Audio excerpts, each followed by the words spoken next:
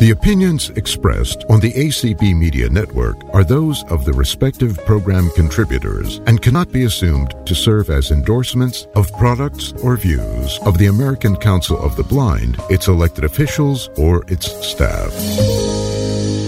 This is ACB Media, the broadcast home of the ACB 2022 Conference and Convention.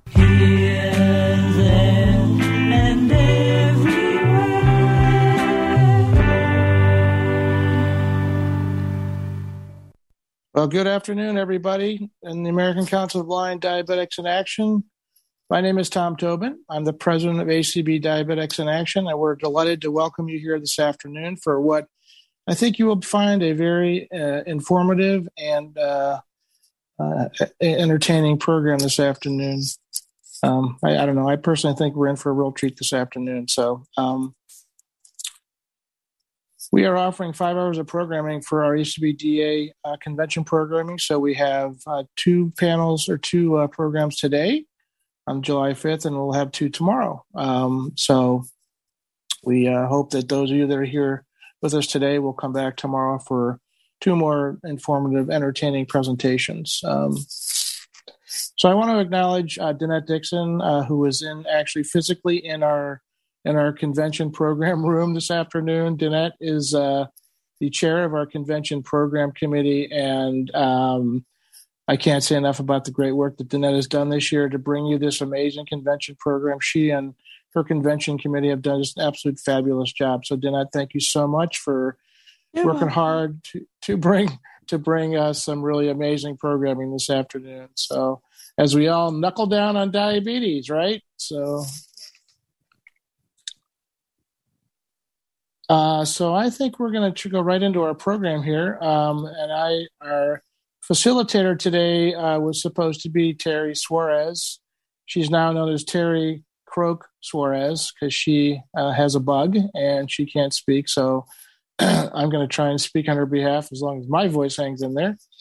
But today our first panel is on knuckling down on endocrinology, and we have 3 great presenters this afternoon.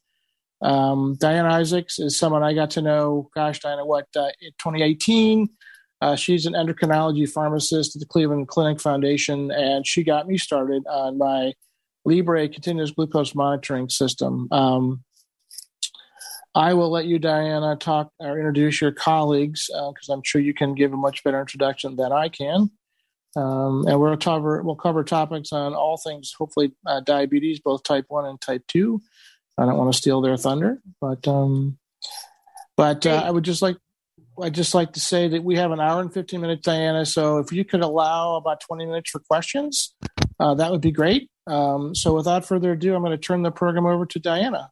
All right. Well, thank you so much for having us. My name is Diana Isaacs, and I'm an endocrine clinical pharmacist. And we do have slides, which I recognize many of you may not be able to see, but it will help us stay on track with our content and make sure we allow plenty of time for questions. So for those that can see them, great. For those that can't, no worries. We'll try to be really clear with our words. I want to introduce my amazing panel that will be speaking with me. We've got Beth Zelensikar, who is also a clinical pharmacist that works in primary care, doing a lot of diabetes management with me at Cleveland Clinic. And then also we have an interdisciplinary panel. We have Natalie Bellini, who is a nurse practitioner at the R&B Medical Group in Williamsburg, New York. So we're very excited. Our outline for today is we plan to start off with a drug update because there's a lot of new innovations in the management of diabetes. So we're going to talk about that. And then we're going to do a technology update. We're going to talk about continuous glucose monitors and connected insulin pens, as well as insulin pumps and automated insulin delivery. And then we will plan to leave 15 to 20 minutes for any questions that you all may have. So without further ado, I'm going to go ahead and turn it over to Beth to really start us up with the drug updates.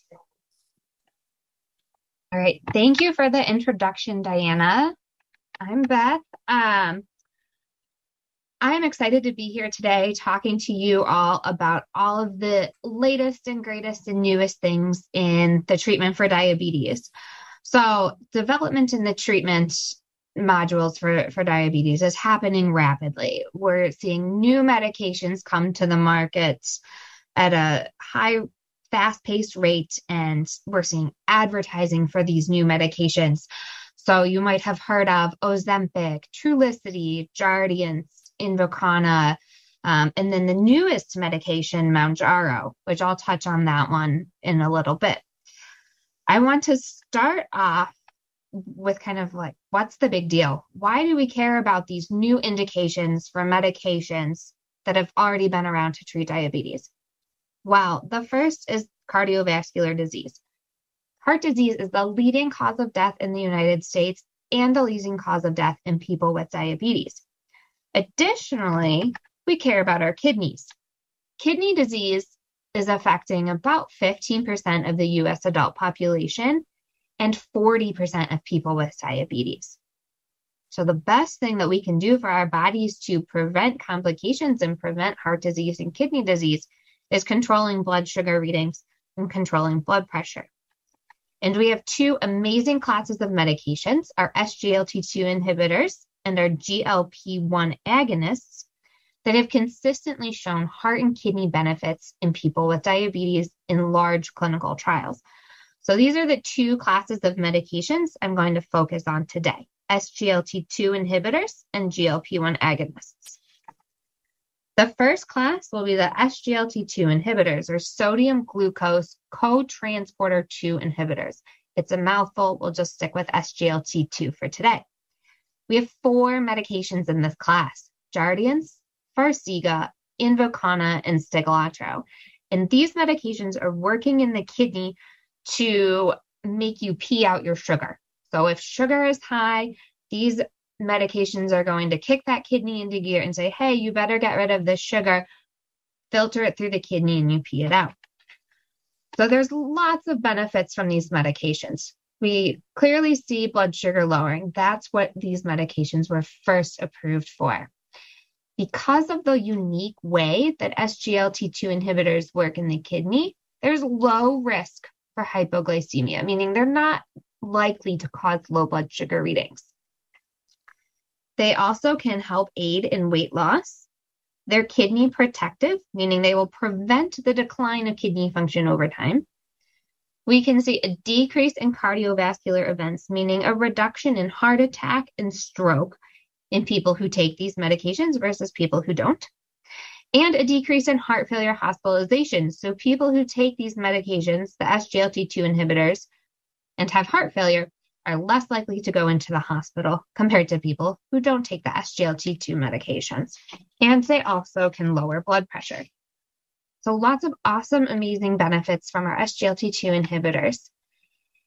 Like I said, they work in the kidney. So I just want to hone in on the kidney for a minute. In the kidney, we have nephrons. We've got all these nephrons. And this is where the SGLT2 inhibitor medications are really, really working.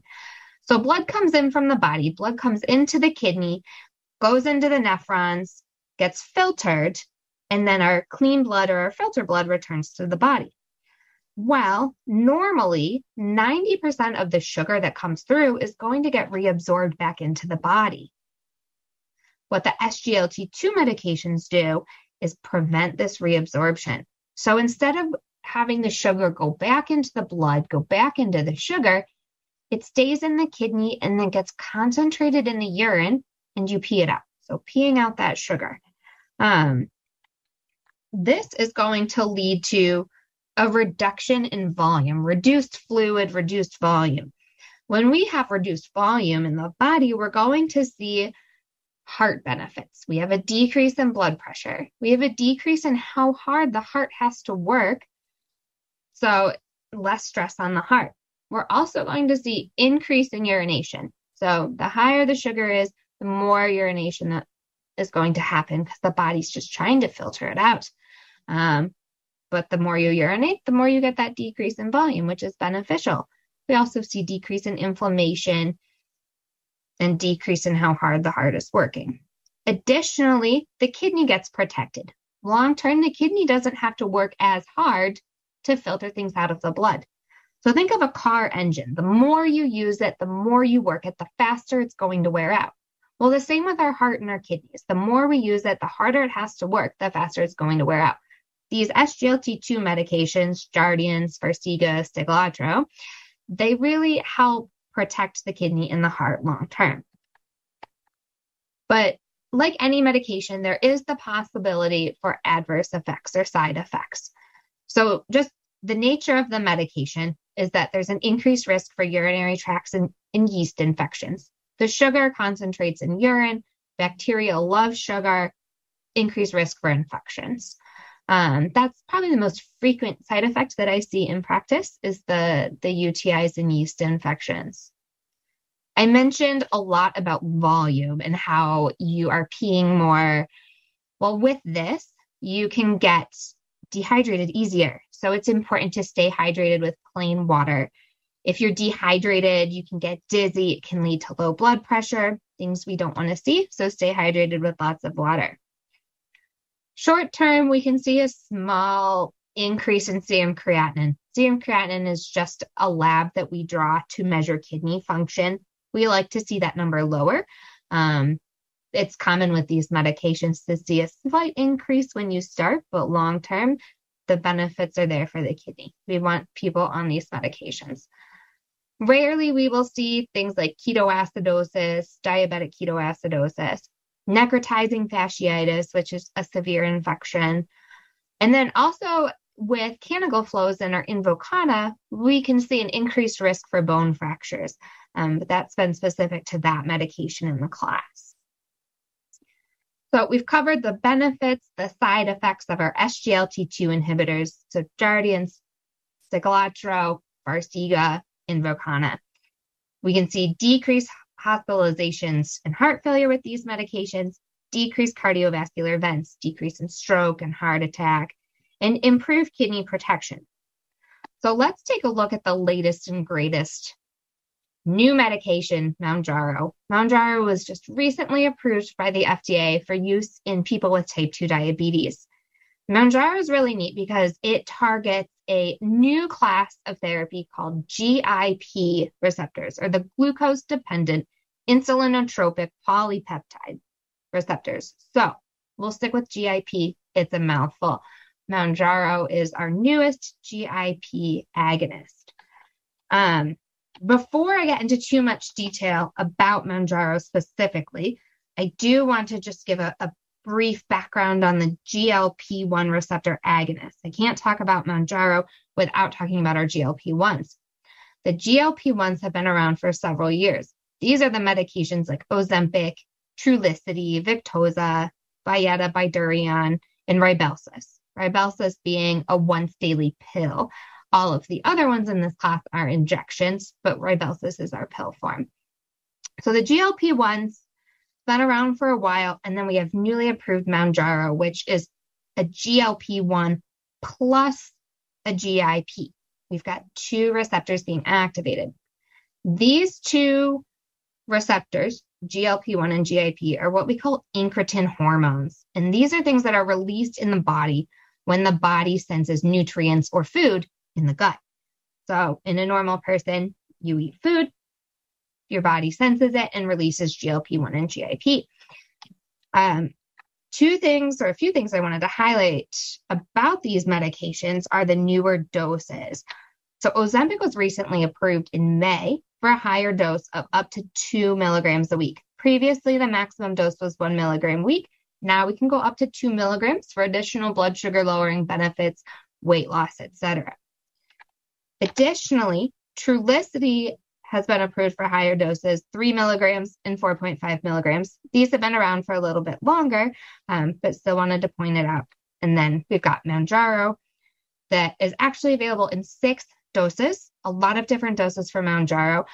We just have to always start at the lowest dose and go up slowly to whatever that your targeted dose or maximum dose would be. And go anywhere from 2.5 milligrams all the way up to 15 milligrams a week. So lots of doses for Mounjaro. So I do want to circle back to the benefits of these medications. So we've got blood sugar lowering. Medications were first approved for use in diabetes. So we're clearly going to see our lower sugars. Additionally, there's low risk for hypoglycemia, so not likely to cause low blood sugars. And then other benefits that we see is a decrease in appetite, increase in weight loss, reduced cardiovascular risk, so reduction in heart attacks, strokes, and death from cardiovascular causes. And what I can usually sell patients on is the once weekly dosing. So much easier to take a medication once a week and be done with it for the week than taking pills or other injections multiple times a day. So I think that's a really big pro for a lot of people. A few of the cons is potential high cost. So these are newer, they are brand name only. So insurance coverage could be, you might have high copays, especially if you have to meet a high deductible. The same goes for the SGLT2 inhibitors in terms of the high cost possibility. Side effects for these medications, most commonly we're seeing nausea and vomiting. Usually nausea, vomiting only in severe cases. So not the best side effect, but what's good is it usually goes away over time. So people might experience some mild nausea in the beginning and it should go away. Very rarely do I discontinue these medications because people can't tolerate the nausea or they have any vomiting or other side effects. And then the other con, which may or may not even be a downside, is that it can take a long time to reach the maximum dose on these medications. Like I said, for Mounjaro, that comes in 6 different doses, and you can only increase it every 4 weeks. So it could take you about 6 months to reach the maximum dose of Mounjaro. So I'm taking a look at how these medications really work in the body. I mentioned GIP and GLP-1 are incretin hormones released in response to food in the gut. So when GIP and GLP-1 are activated, what you're going to see in the body is an increase in insulin release from the pancreas and an increase in insulin sensitivity, meaning your body is going to better use the insulin that it has, improved insulin sensitivity. We will also see a decrease in glucagon production, or a decrease in the sugar that your body produces, and a decrease in food intake and a slowing down of gastric emptying. So this is where you get the reduced appetite from. All of these mechanisms put together are going to work to improve blood sugar control. And these are all the things that are impaired in people with type 2 diabetes. So this class of medication, the GLP-1 agonist, the GIP agonist, work really well for people with type 2 diabetes. The one thing I want to highlight is the newest medication, Mounjaro, or the generic name is tirzepatide. Mounjaro was studied head-to-head against Ozempic. Ozempic was previously the most effective medication we had in this class for the treatment of type 2 diabetes. Ozempic used to be the best at blood sugar lowering and weight loss. And then tirzepatide, or Mounjaro, comes along, and we see some pretty amazing results. So, looking at reduction in A1C first. Well, throughout this trial, at the end of the trial, patients who were taking Ozempic 1 milligram a week throughout the trial saw an average reduction in A1C of 1.8 points. So 1.8 point lowering of A1C. With the tirzepatide, or the Mounjaro, even at the lowest dose of tirzepatide, people saw more A1C lowering. 2 points for the 5 milligram and up to 2.3 percentage points of A1C lowering with the maximum dose of Mounjaro, 15 milligrams a week. So you're seeing really good A1C lowering. I will say the Ozempic 2 milligram dose, that higher dose I mentioned that was recently approved, was not included in this study because it wasn't available at that time. So we only have the head-to-head of the newest Mounjaro versus Ozempic 1 milligram. And then change in body weight was also studied. So Ozempic, we saw about a 5.7 kilogram reduction in body weight, which is about 13 pounds. Well, and then I look at tirzepatide, and tirzepatide at the lowest dose, 5 milligrams a week, had about 7.6 kilograms of weight loss, which is 17 pounds.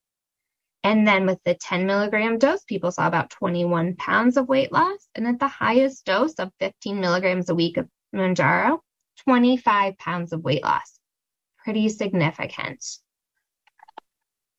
And then truly the latest data is the SURMOUNT-1 trial. So this SURMOUNT-1 trial was recently published, and this is looking at tirzepatide specifically for weight loss. So this is looked at the efficacy of tirzepatide in people that don't have diabetes. This was just focusing on people who are obese. And the weight loss seen in this trial is phenomenal. So the weight loss with the placebo throughout this 72-week trial, people who are just taking the placebo medication saw about a 3 kilogram weight loss. So not much, or 3% weight loss. And then people who were on the tirzepatide, who up to the maximum dose, 15 milligrams a week, they saw about 21% body weight reduction. And in these patients, that is about 51 pounds of weight loss over 72 weeks for people that were taking the tirzepatide 15 milligrams. It wasn't as significant for the tirzepatide 5 milligrams, but it's definitely not something to throw to the side. People on the 5 milligram dose still lost on average about 37 pounds over 72 weeks. So pretty impressive stuff for this medication.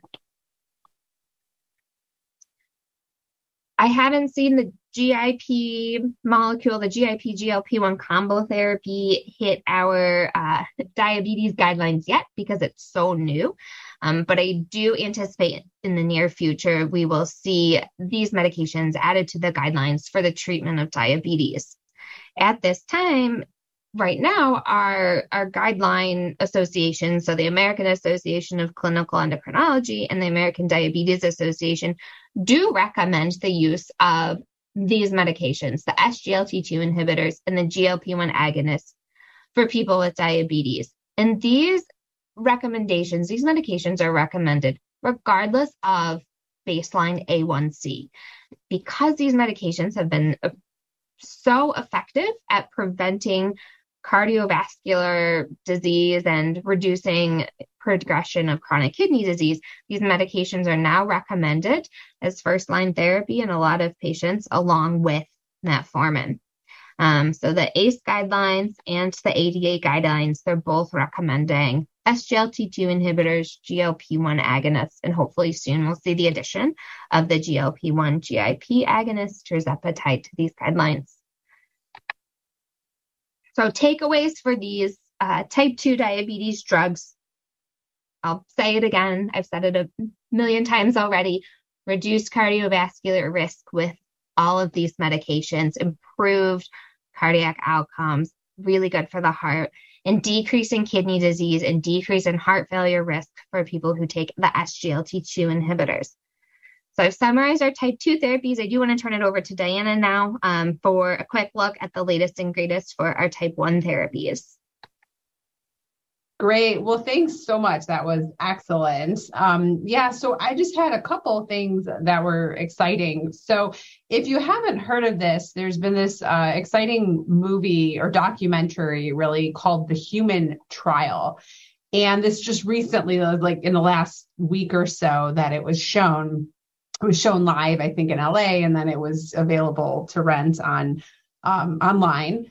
But it's actually about a company called ViaCyte and the human trials that they're doing to try to identify a cure for type 1 diabetes. And there is kind of a running joke in the diabetes community that the cure is 5 years away, and people keep talking about how it's 5 years away. And, but just so you know, this documentary was it was a very impressive documentary because it was very real in terms of the people living with diabetes really trying to, wanting a cure for their condition, but also the research is really impressive. And it basically followed the story of the first two people in this clinical trial.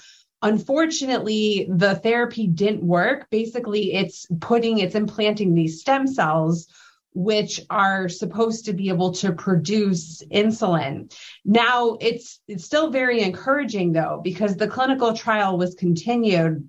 And the cells did start to produce insulin in some of the additional individuals. And now they've actually partnered up with another company where the therapy, so in the trial, they had to take these immunosuppressive agents, like when you get a transplant, right?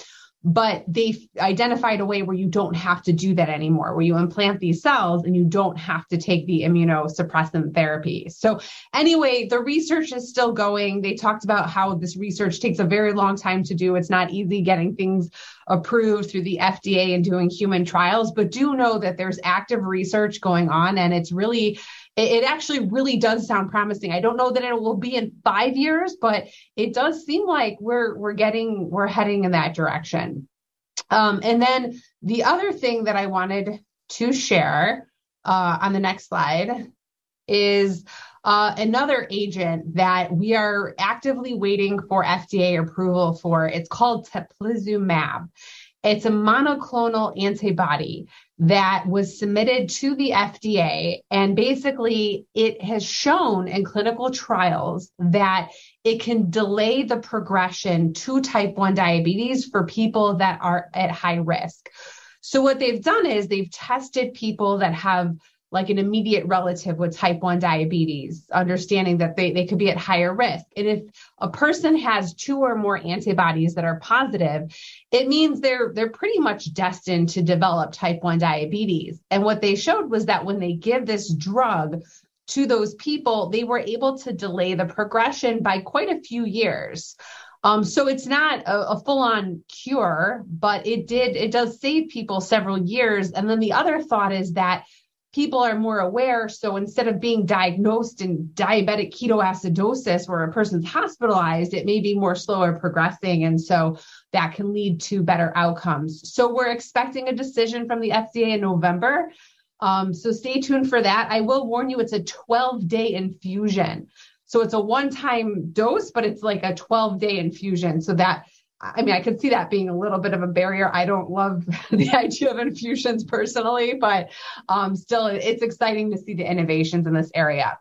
So with that, I'm going to now talk about technology, which I think is very exciting, all the technology innovations that we've had in diabetes. And we're going to talk about CGM, continuous glucose monitoring, insulin pumps, connected pens, as well as connected pen caps, and briefly touching on some of the mobile applications. So starting off with continuous glucose monitors, this is an area that's really evolved dramatically over the last few years. So these are devices that go just barely under the skin that are measuring interstitial fluid. So it's a little bit different than when you do a finger stick, which is measuring the capillary glucose. They're very similar though. There can be a slight delay in the readings, but they've gotten pretty accurate. They measure the blood sugar every 1 to 5 minutes, depending on the specific device that you have. And then they record these readings every 5 to 15 minutes. And there's the sensor, which goes just barely under the skin. It's soft and flexible, kind of like an eyelash. And that's connected with a transmitter. And depending on the device, sometimes it's all contained in one. And sometimes the transmitter is a separate piece that you attach. And then you have some type of receiver where you can either see or it will read to you verbally your glucose readings. And many times that receiver can actually be a smartphone, which is great because you can set it up to talk to say that reading. So in terms of why this is so important, I'm going to skip to the 42 factors slide. So there's 42 factors that have actually been described that affect blood sugar readings. And that's pretty incredible if you think about it. So of course, we think about the big ones like food, right? Like a bowl of pasta or cereal, we expect that's going to raise your blood sugar, right? And normally we would expect, you go for a walk or something, a long walk, or that may decrease it, but it's actually so much more than that. We know there's effects of protein and fat in your foods. We know even the outside temperature can affect certain people, as well as the time of the day and different stressors, your quality of sleep. So the point of all of this is, how do you learn how you uniquely are affected, and how can you maximize the time you spend in the target range by wearing a continuous glucose monitor so you can learn how you're impacted by these different factors. When it comes to continuous glucose monitors, we have two categories that you can think of. We have real-time CGM and we have intermittently scanned. So real-time is constantly collecting data. You can view or hear your number at any point in time. With the intermittently scanned, it does require that you take either the reader or the smartphone and scan the sensor. So those are the biggest differences between really the two different types. And just kind of coming back to this idea of our glucose targets. So you may be familiar, or hopefully you've heard of the term A1C, which is a test we often get, every 3 months or maybe every 6 months, depending on what your number is, that measures how your diabetes is managed. But what we know about A1C is that it is based on an average. And so the goal for most people is to be under 7%, which if you don't know, like a lot of my patients don't know, a 7% is actually an average of 154. Like, why would you know that, right? That's such a specific number. But the point of that is to average 154, you could run really high half the time and really low half the time and average 154. And we don't really want that because we don't want people running very low all the time because we know low blood sugars are not healthy and they can be painful and also cause people to pass out. And so that's not good. So we're really aiming for something that we call the time in the target range, which is 70 to 180. And we're trying to maximize that time in range. And CGM really helps us to understand how to do that. And so the good news is we don't need 100% in range. You might think, wouldn't you want us to be 100%?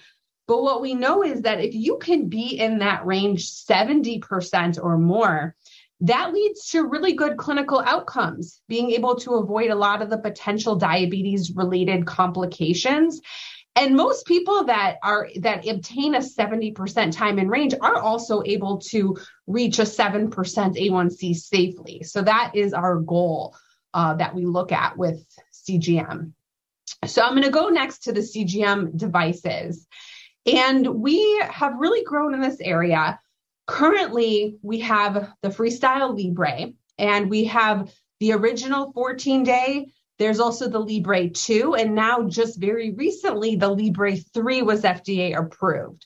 Both the 14-day and the Libre 2 are what we call intermittently scanned CGM, where you scan the sensor to see the reading. And all of the Libres have a 14-day wear time where you can wear it for up to 14 days, and then you go ahead and you put in a new sensor.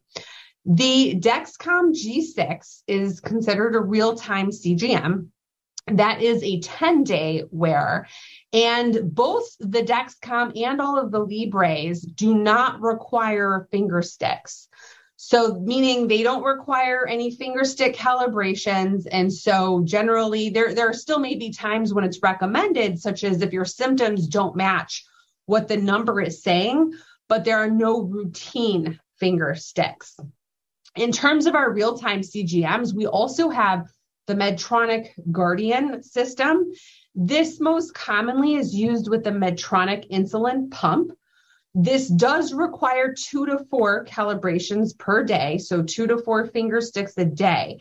There is a version of Guardian that is a standalone. It's not as commonly used, but it is a standalone. There's 7-day wear times, and it also requires those 2 to 4 calibrations per day. And then we have a very unique device called the Eversense, which is our only implantable CGM. So it's actually an in-office procedure that someone on your healthcare team would do, and they implant the sensor into your upper arm.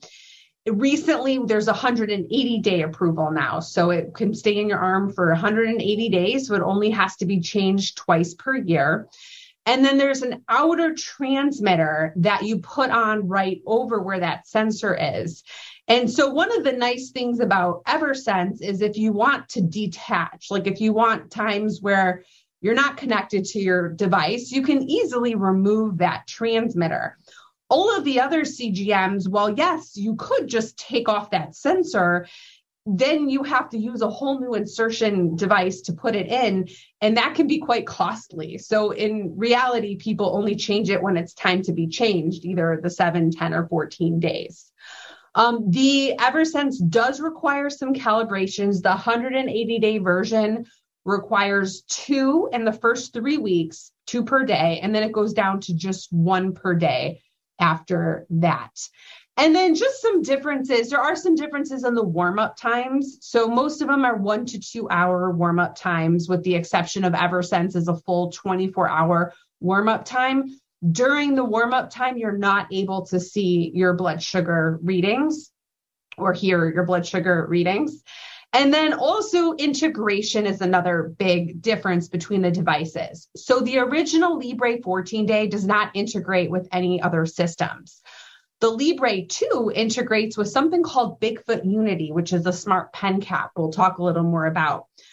The Libre 3 does not have integration yet, but hopefully in the future. The Dexcom G6 can integrate with the connected pen called the InPen, as well as the pumps, the Tandem pump, as well as Omnipod 5 now.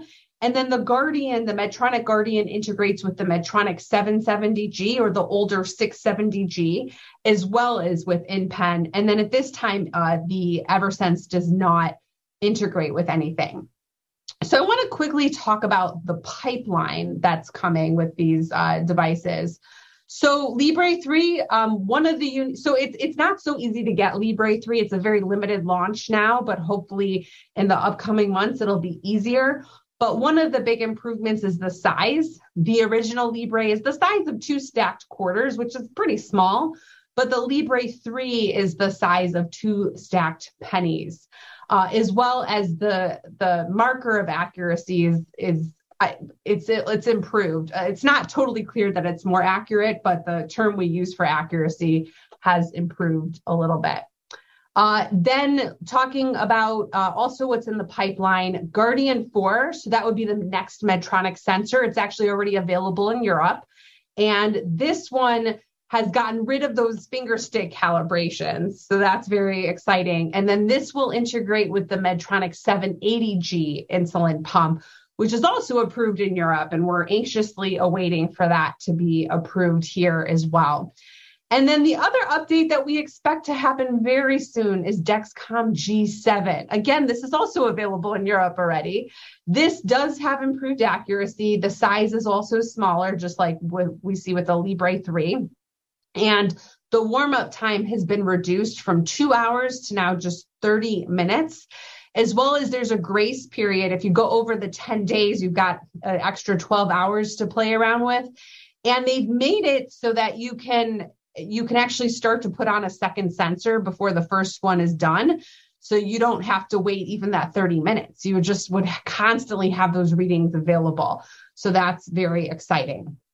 So that's the CGM update. I want to next quickly talk about the connected insulin pen landscape. And this might be new. A lot of people are not familiar with connected insulin pens. So before we dive into that, just kind of thinking about, well, what options do we have for insulin delivery for those that are using insulin? So most people on insulin are actually using traditional vials and syringes or insulin pens. And insulin pens are very accurate. You can hear the clicks, they're fine, but they don't have any smart technology. And what I mean by that is they don't have the ability to help you calculate the dose or even record the dose or integrate with your glucose data. We do have that with insulin pumps. With insulin pumps, we've had that for a while, where there's a bolus calculator that can help you know exactly how much to take, as well as it records all of your information. Now, we do also have some other insulin delivery options. There is inhaled insulin as well, which is probably underutilized. And then we also have something called basic patch pumps as well. But in thinking about kind of bringing the smart technology to insulin pens, that's where smart insulin pens really come in. And so some basics about this are they're generally reusable. They're either pens that you put cartridges in, or they're pen caps that go on top of your usual disposable pen. They calculate and track your insulin, and data can usually be shared with your clinic. And just some additional capabilities, often there's a temperature indicator that'll let you know if the temperature got too hot or too cold, as well as letting you know if insulin expired or not. Generally, for most rapid-acting insulins, it's 28 days. So within the United States, we have two main options that are available. That is the InPen, which is made by Medtronic and is compatible with the Guardian Connect CGM or with the Dexcom G6 CGM. And then we also have Bigfoot Unity that compare with the Libre 2. So in talking about these products, or there's a few others that are probably in the pipeline or in other countries. Natalie and I had the great fortune of going to Spain to this amazing diabetes technology conference where we got to see the latest and greatest innovations around the world. And so just know there's a lot of other companies that are working on connected pens as well. Some of those companies include like Lilly and Novo Nordisk and Sanofi. So we do expect more to come in the future, but currently we have two options. So the InPen, just to talk a little bit more about the InPen, this is a reusable pen for 1 year. There is no charging required, and there's a Bluetooth connectivity with a mobile app. So my understanding with the mobile app is that if you have it on your iPhone or you have it on Android, you can set up the talk to text feature. So that should be able to help. This is designed to work with rapid acting insulins. So it works with Fiasp, Humalog, or Novolog.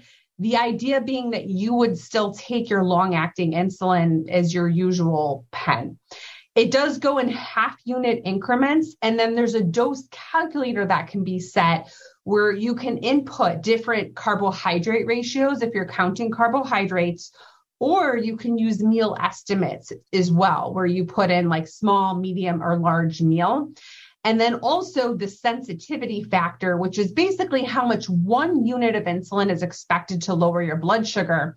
Your healthcare team can help you calculate that, and that can be used so that if your blood sugar is above target, this helps you to know exactly how much is safe to take. The Bigfoot Unity Smart Pen cap is a little bit different in that it goes on your usual kind of insulin pen. And they make them where they go on, I think they fit almost every pen. There's one that goes on the long acting and one that goes on the rapid acting.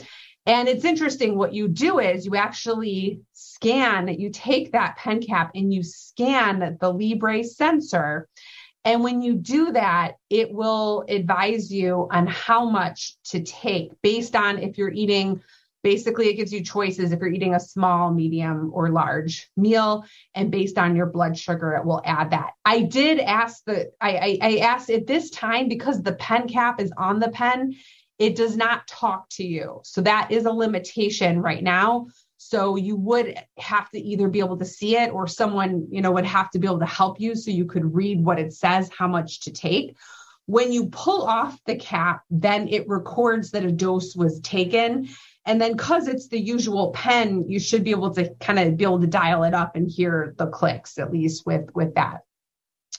Now, I want to talk a little more about the dose calculator, because these actually both have the options where you can either do carbohydrate counting, you can do meal estimation, or you can do a fixed dose. And so these are things we like to individualize for people. You might be surprised to hear that we're saying, oh, not everyone needs to carb count, but it depends. And some people are very successful with carbohydrate estimates, where you can kind of say, okay, well, this is a bigger meal for me.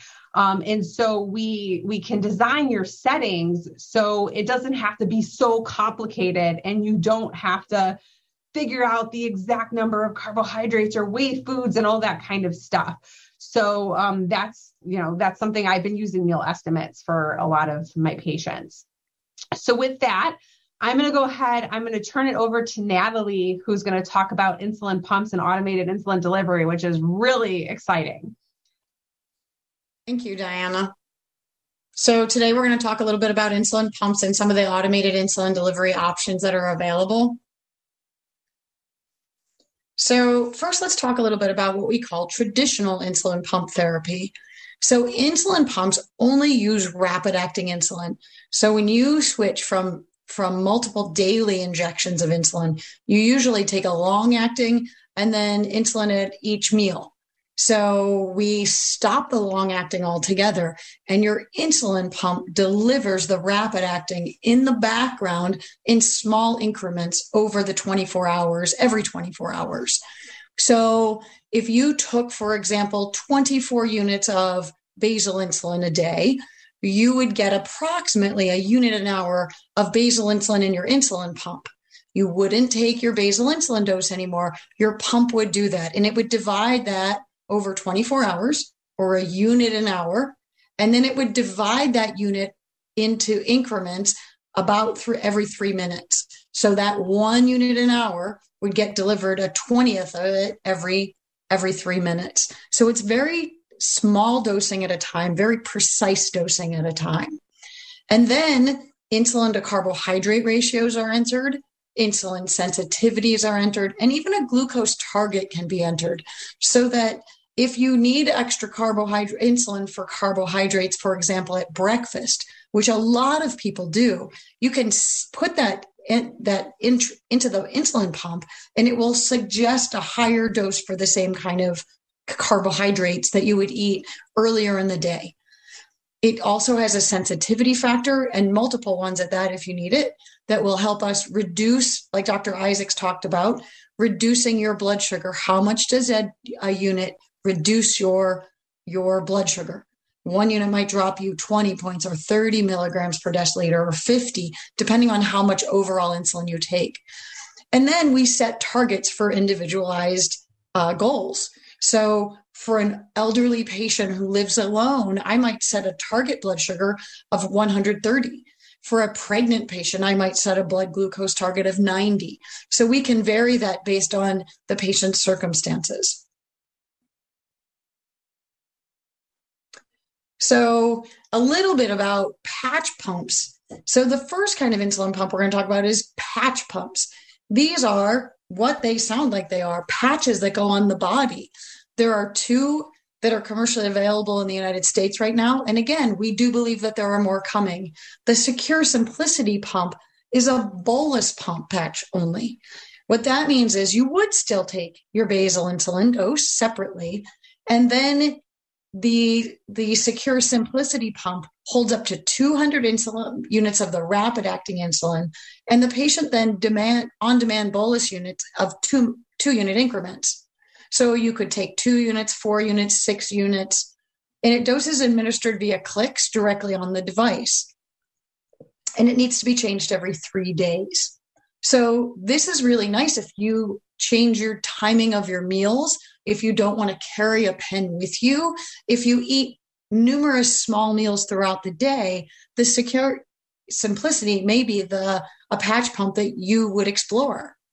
And then the V-Go insulin patch pump is a 24-hour pump. It does have basal and bolus increments. So the basal, the provider, your clinician prescribes it.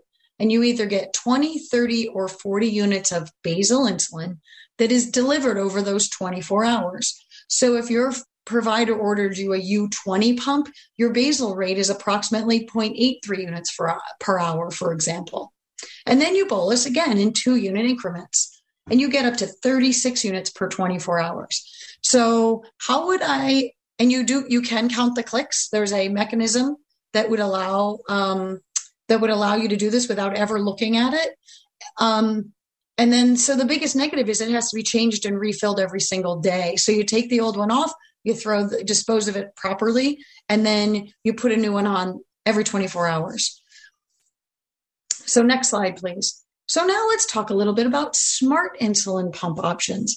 So we have several smart insulin pump options. The first is Omnipod Dash or Omnipod 5. The second is the T-Slim model. And really right now we're using X2 or Basal IQ or Control IQ. And we're going to talk a little bit about the differences.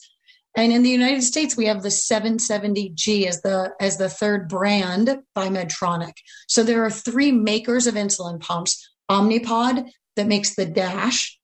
So the Dash insulin pump has absolutely no tubing. Some patients absolutely love that part of it.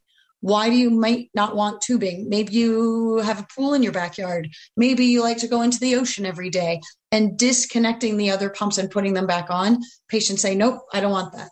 Some patients think about it and think tubing is a hassle, and they decide without ever thinking beyond that they just don't want that. I don't want to see it. I don't want to feel it. So the other nice thing about the Dash is the automatic cannula insertion and priming. So it comes with a PDM, and you press a button and it takes care of it. You fill the pump with rapid acting only insulin, and it fills itself, the tubing and the infusion set itself. They're waterproof. You do need to, there's a display on a PDM, which is a colored screen. For those who are visually impaired, there is not a flip from black and white to white on black, which is something that I know that I've had patients with visual impairments have a challenge with. It does have a Calorie King food database in it. It can be changed from English to Spanish right on site. There is a rechargeable battery, and it is Bluetooth enabled, so with a contour meter. So next slide, please. The Omnipod 5 is considered a hybrid closed loop system. So a little bit about hybrid closed loop. Hybrid closed loop looks at what the continuous glucose sensor is predicting the glucose will be in the next 30 minutes to hour, depending on the system. And it adjusts the basal based on the predicted value of the continuous glucose sensor. So in the Omnipod 5, you can actually set your own target. So the target can be set as low as 110 to 150 milligrams per deciliter. And you can adjust that by time or day. So maybe first thing in the morning when you're going to the gym 6 days a week, you just want to leave it set the target to 150. Maybe on the weekends, you want to set it a little more aggressively. While you sleep, you're not eating or moving, and you can change that. So there is a technology built into the Omnipod 5 called HypoProtect, which helps reduce the risk of lows. So it reduces the insulin target to blood sugar of 150 and stays there while the patient is doing whatever activity or reducing the risk of low blood sugars that they would have at a tighter target range. There is a smart bolus calculator also built in, and this is looking at the speed and direction of change of those continuous glucose sensor arrows. So if you wear a continuous glucose sensor, if you use the Dexcom with the Omnipod 5, not only does it say your blood sugar, your sensor reading is 126, but it also takes into account that you're 126 and single arrow up or double arrow up or going up at a 45-degree angle or even going down in the same way. So, and it will either add a little bit extra insulin or reduce that insulin based on the speed and direction of change, based on those arrows on the CGM. We love this feature about the Omnipod 5. There's a control system from a compatible personal phone or PDM. Right now, we have been prescribing these. We have a lot of patients who have adopted this technology. And so far, all of mine are using the PDM part of it.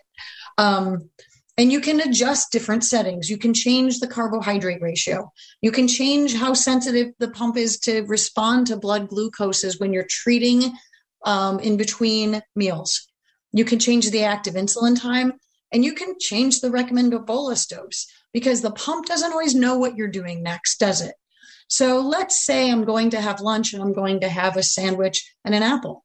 And it's suggesting for me 3 units, but it doesn't know that I'm about to go for a walk. So maybe what it suggests is 3 units. And I say, I'm going to go for a walk. every time I go for a walk, I drop. I'm going to take that 3 units and reduce it by 1 or even 1.5 and go for my walk and not have to have a low blood sugar while I'm doing so. So it does allow you to make different changes. You're not locked into that. There is a simulator app available on both Apple and Android now, and the Omnipod 5 holds 200 units. So it's not, if I had a patient that was taking large doses of insulin, I may pick a different system, but this to me is the easiest one to program. So maybe I would go back and forth, and that's part of the clinical decision discussion that you would have with your provider. So next slide, please. So now let's talk about the Medtronic 770G.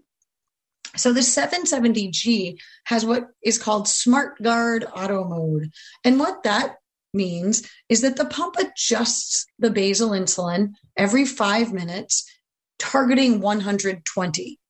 There is a temporary target of 150 available for patients that want to, let's say, exercise or don't want to be as aggressive for any given reason.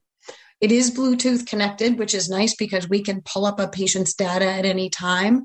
So if you're used to having to download your pump at the doctor's office, in the future, if you upgrade to either any of the pumps, all of them have what is now Bluetooth connectivity available at some level or another. Sometimes it's uploaded to the cloud server, but ultimately that we can pull the data so you can call the office or send a message on your portal and say, I'm really struggling. We've been doing yard cleanup for the whole week, or I've started a new diet and exercise plan without talking about it ahead of time, and I can look at your numbers without you having to do anything. So with the 770, it suspends before and on low options in the manual mode. There's a 300 unit reservoir. So those are on higher doses of insulin. This may be a different pick than Omnipod. It is connected to the AccuCheck guide meter. There is a mobile app for secondary data display and wireless uploads. It's a 300 unit reservoir. And in auto mode, you may adjust the carb ratio, the insulin action time only. So when the pump is in auto mode, you can change the carb ratio and the insulin action time, but not the other features on the pump.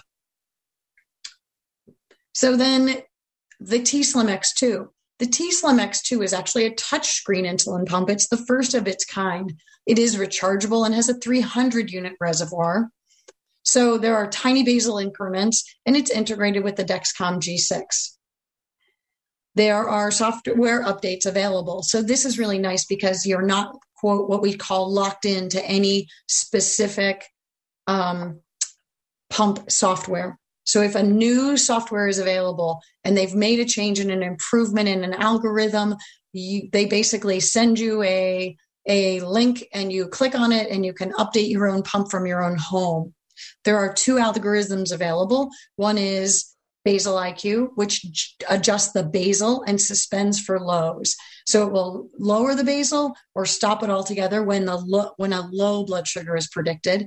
And then Control IQ, which we are almost exclusively using at this point, which adjusts basals for lows and highs. And there's also an automatic hourly correction for high blood sugars. So what that means is if your blood sugar is targeting to go above 160 milligrams per deciliter, it starts giving micro boluses to help bring your blood sugar down. And there is an app with that as well. So the X2 with Basal IQ, both of the pumps, you can't actually tell the difference when you look at the pump itself unless you turn on the screen to see what's happening. But the Basal IQ, again, only suspends when low is predicted or low happens when it crosses a threshold. It does not add insulin when a blood sugar is high. With Control IQ, which is sort of like the upgrade from Basal IQ, it's considered an advanced hybrid closed loop system, and it looks at both the highs and the lows. It adjusts insulin delivery from programmed manual settings. So your settings matter in the Control IQ pump. It automatically corrects doses up to once an hour, and it's about 60% of the program correction factor, and it targets 110 milligrams per deciliter. The user must still bolus for carbohydrates and additional correction doses. So the pumps can only be so smart. The pump doesn't know if you're having pasta with bread and tiramisu for dinner or grilled chicken salad. So if you just ignore the bolus factor altogether, and your blood sugar could go very, very high, and eventually the pump can get you down. What we tend to find in clinical practice is the pump gets you down by the time it's time to eat again. So we really need patients to bolus for the foods that they're eating. It's FDA approved for 6 years and up, and you can't go back and forth. You can't put one mode of software in and go backwards on the Tandem insulin pump. So you can't go basal IQ for a month and then say, I don't like this, I want control IQ, and go back and forth. They don't want that. We don't want that for our patients either. Next slide, please. So with the control IQ has different targets. So Tandem's control IQ is the one that adjusts for basal, going for high blood sugars as well as low blood sugars. So what that means is that your blood sugar is targeted above 160. Your pump will give micro doses, and if it's so, but there's several different settings you can choose to use. In regular control IQ mode, your pump is targeting 112 to 160, but you can set it at night while you're sleeping and be a little bit more aggressive, and we can target 112 to 120. And why can we do that? We can do that because you're not eating or moving while you're in sleep mode. And this really makes a difference for the pump to allow it to be a little bit more aggressive. So it starts giving you more basal when your blood sugar is predicted to be above 120 versus the 160 in control IQ. There's also an exercise activity mode that will actually raise your target to 140 to 160. And it will decrease the basal a little bit sooner and suspend the pump sooner as well to help prevent low blood sugars when you're more active. Next slide, please. So here is there on my screen right now is a picture of the hybrid closed loop pump comparison. And I'd like you to know that there is a website called the Panther Program, and the Panther Program at PantherDiabetes.org, BDCPantherDiabetes.org does offer a comparator there. The nice thing about this comparator is you can make the font bigger so that for those of you with low vision, you can still see it. And there is a comparator on my screen right now that talks about the differences. So what is automation called? In Medtronic, it's called auto mode. The t:slim calls it control IQ. Omnipod 5 calls it automated mode. What I'd like you to know is that these are all hybrid closed loops. Why don't we call them completely closed? Because we still need your input as a patient. We need you to tell us when you're eating, what you're eating, and fix in between in case something else is going on, like stress that could make your blood sugar higher, dehydration, or illness. So in between, or that you just took the wrong dose for the carbohydrates you ate so that you are actually still integrating with it. It's just less work overall on a day-to-day basis. That's pretty much what our patients have said. So there are several differences including target and those kinds of things with each system that really, if you're interested in hybrid closed loop, I suggest you go to your provider and say, I know that there are 3 on the market. Can we talk about them all? And you really want to be seeing a provider that offers patient choice. We are in our practice, we are very pro-choice. I don't know what you do or what you don't do when you're not in front of me as a patient. And I want you to feel empowered with your decision making. We are adamant about that in our practice. And so we offer all brands of continuous glucose sensors as well as hybrid closed loop pumps. Well, great, you guys. Diana, Beth, Natalie, fabulous presentation. Before we get into Q&A, I just want to mention you dovetailed right into this beautifully, Natalie, about consumer feedback. And right now we have what I affectionately refer to as an accessible insulin pump task force. There's some people on this call today that are a part of that. There's 6 of us. And we've already had one summit, I call it, on April 6th, where just about every pharmaceutical company came. We had over 60 people there, from the major insulin pump manufacturers to CGMs, who all came to hear what we had to say as consumers and what we were looking for as consumers in their products. So we've had several follow-up meetings with Dexcom. They're very excited and very enthusiastic about full accessibility, as are Tandem. We talked to Tandem a couple weeks ago. So all these great devices you all talked about today are wonderful, but they're not so wonderful if those of us with vision impairment can't use them. So we are working hard. Actually, it's a collaboration between the American Council of the Blind, National Federation of the Blind, and the Canadian National Institute for the Blind up in Canada. So all the major blindness consumer organizations are standing shoulder to shoulder on this stuff, so that we as blind or visually impaired consumers can have full access to these devices just like anybody else. And I'm a firm believer that technology is no longer the barrier. When I started on insulin pump in 1993, technology was a big barrier. Today, not so much. But we also need to keep in mind that we can't leave our brethren behind that don't have access to smart devices. So smartphones, I know, are the way to go in a lot of these devices, but we also are encouraging pharma and the manufacturers to not forget about their handheld units that come with the devices as far as CGMs go, so that people who are blind and visually impaired can use those as well. And we're working on some other ideas on how to try and get to repurpose smartphones and smart devices so that people that can't afford them can get access to them, so they can fully take advantage of this technology. And at the end of the day, it benefits all of us, because the better that we as blind and visually impaired diabetics can get our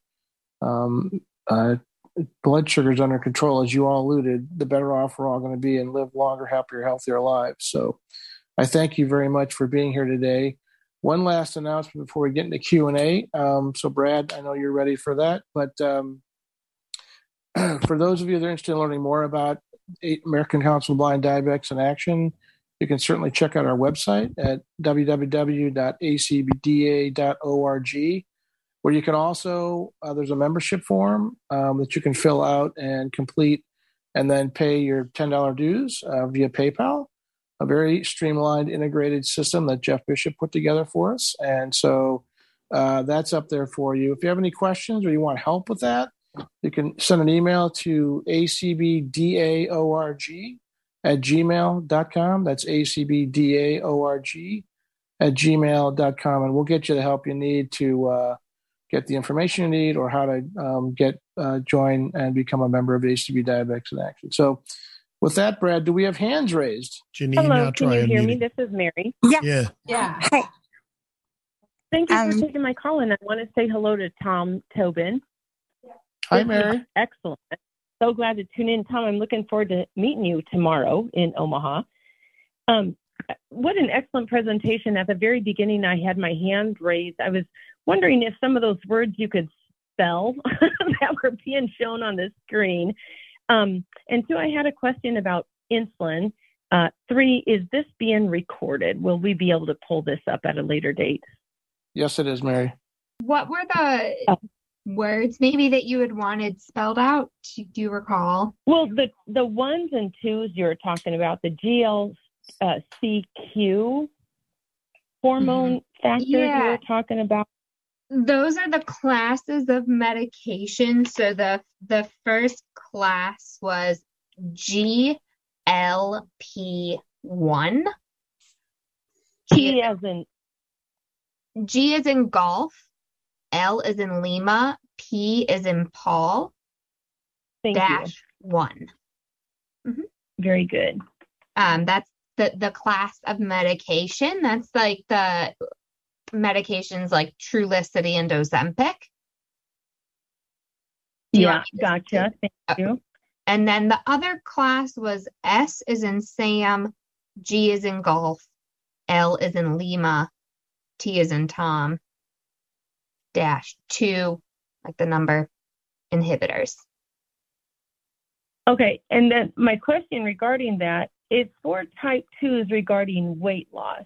What's the deal with do the person have to be at a certain weight? I'm not looking to lose weight or a lot of weight, but do they have to exceed a certain amount? And why only type 2s? So it depends. So for use in diabetes, there's no weight requirement. Typically what we see is people who have higher body weights and higher body mass indexes, they tend to lose more weight versus someone who is at a normal weight. They might not see as much weight loss with the initiation of these medications. So if you're not looking to lose weight, if you're at a healthy weight now, you can still take these medications. You probably wouldn't see a 50-pound weight loss. It's when people have more to lose, the more they're going to lose. I'll let Natalie comment. Oh, sorry. I was going to say I can let Natalie comment on the use because you asked about, is it just for type 2 diabetes? And yes, that's the FDA approval. But Natalie, I don't know if you have any thoughts on the use outside of type 2 diabetes. Yep, I write for it all the time in patients with type 1 because I believe in my heart and soul that patients with type 1 have the same cardiovascular risks, right? And they have the same renal risks. Exactly. Right? So what we do in our practice is some people have dual diagnoses, right? So the NICE guidelines, the European guidelines for type 2 is that you have insulin resistance. That's it. That means you have type 2 if you're insulin resistant. So if you happen to have type 1 diabetes and you have insulin resistance, which I define as a clinician, then I write your prescriptions under your type 2 diabetes for your type 2 part of it, and we move on. I have a question about Medtronic. I heard that they were going to go tubeless. How soon can you see that happening? Not too soon. So all of the companies are working on a tubeless option. Tandem also, the Mobi, and then Medtronic has something in their innovations, but it does not appear that it's in the imminent future. It's not available in any other countries. So that is the dream for all the companies to be tubeless, but right now it seems pretty far off for Medtronic. Did anybody else in the room have questions? Janine, are you still there? Yeah. Go ahead. This was so great. So hi, my name is Janine. Oh, now they're back in the room. So I'll just go really quick. So this was a really great presentation, and Tom answered the question that I was going to ask about how can we join Diabetics in Action. My question is you guys are talking all about insulin pumps, and do they all have needles that put things, like, do they all have a needle to put the things in the body and then all of a sudden just go poke to go in your body? And then the one drug you didn't talk about was metformin. So what does that do for diabetes? So those are my two things. Do pumps always poke you? And what does metformin do? And this is so great. So thank you so much. All right, why don't I take the pump one? Yep, and you'll do, yep. Yeah, so I'll do the pump one. So yes, you have to get that. You have to get the insulin into the skin. Whether you use an injection like a syringe or a pen, or you use an insulin pump, it has to get under the skin. It's the only way it works. So they come with automatic insertion devices, and there's some other options.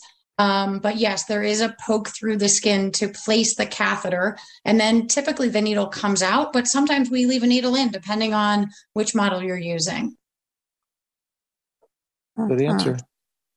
Danette? Yes. Okay, so I just needed a clarification on the spelling of the Mounjaro. Sure. Mounjaro is M is in Mike, O, U is in umbrella, N is in November, J, A is in Alpha, R is in Romeo, O is in Omega. And just real quick to go back to the metformin, we didn't talk about it because it's an older drug, but it's considered first line for most people with type 2 diabetes. And it works by basically the liver puts out. No, I just got one. The liver puts out too much blood sugar and it stops that from happening. Yes, I did. Thanks everyone for being here. Diana, Beth, Natalie, again, thank you so much for being here, especially on a holiday weekend. We really appreciate it. You guys did a great job. Just hit it out of the park. Thanks so much. Oh, thanks so much for having us. Wishing everyone the best. Thank you.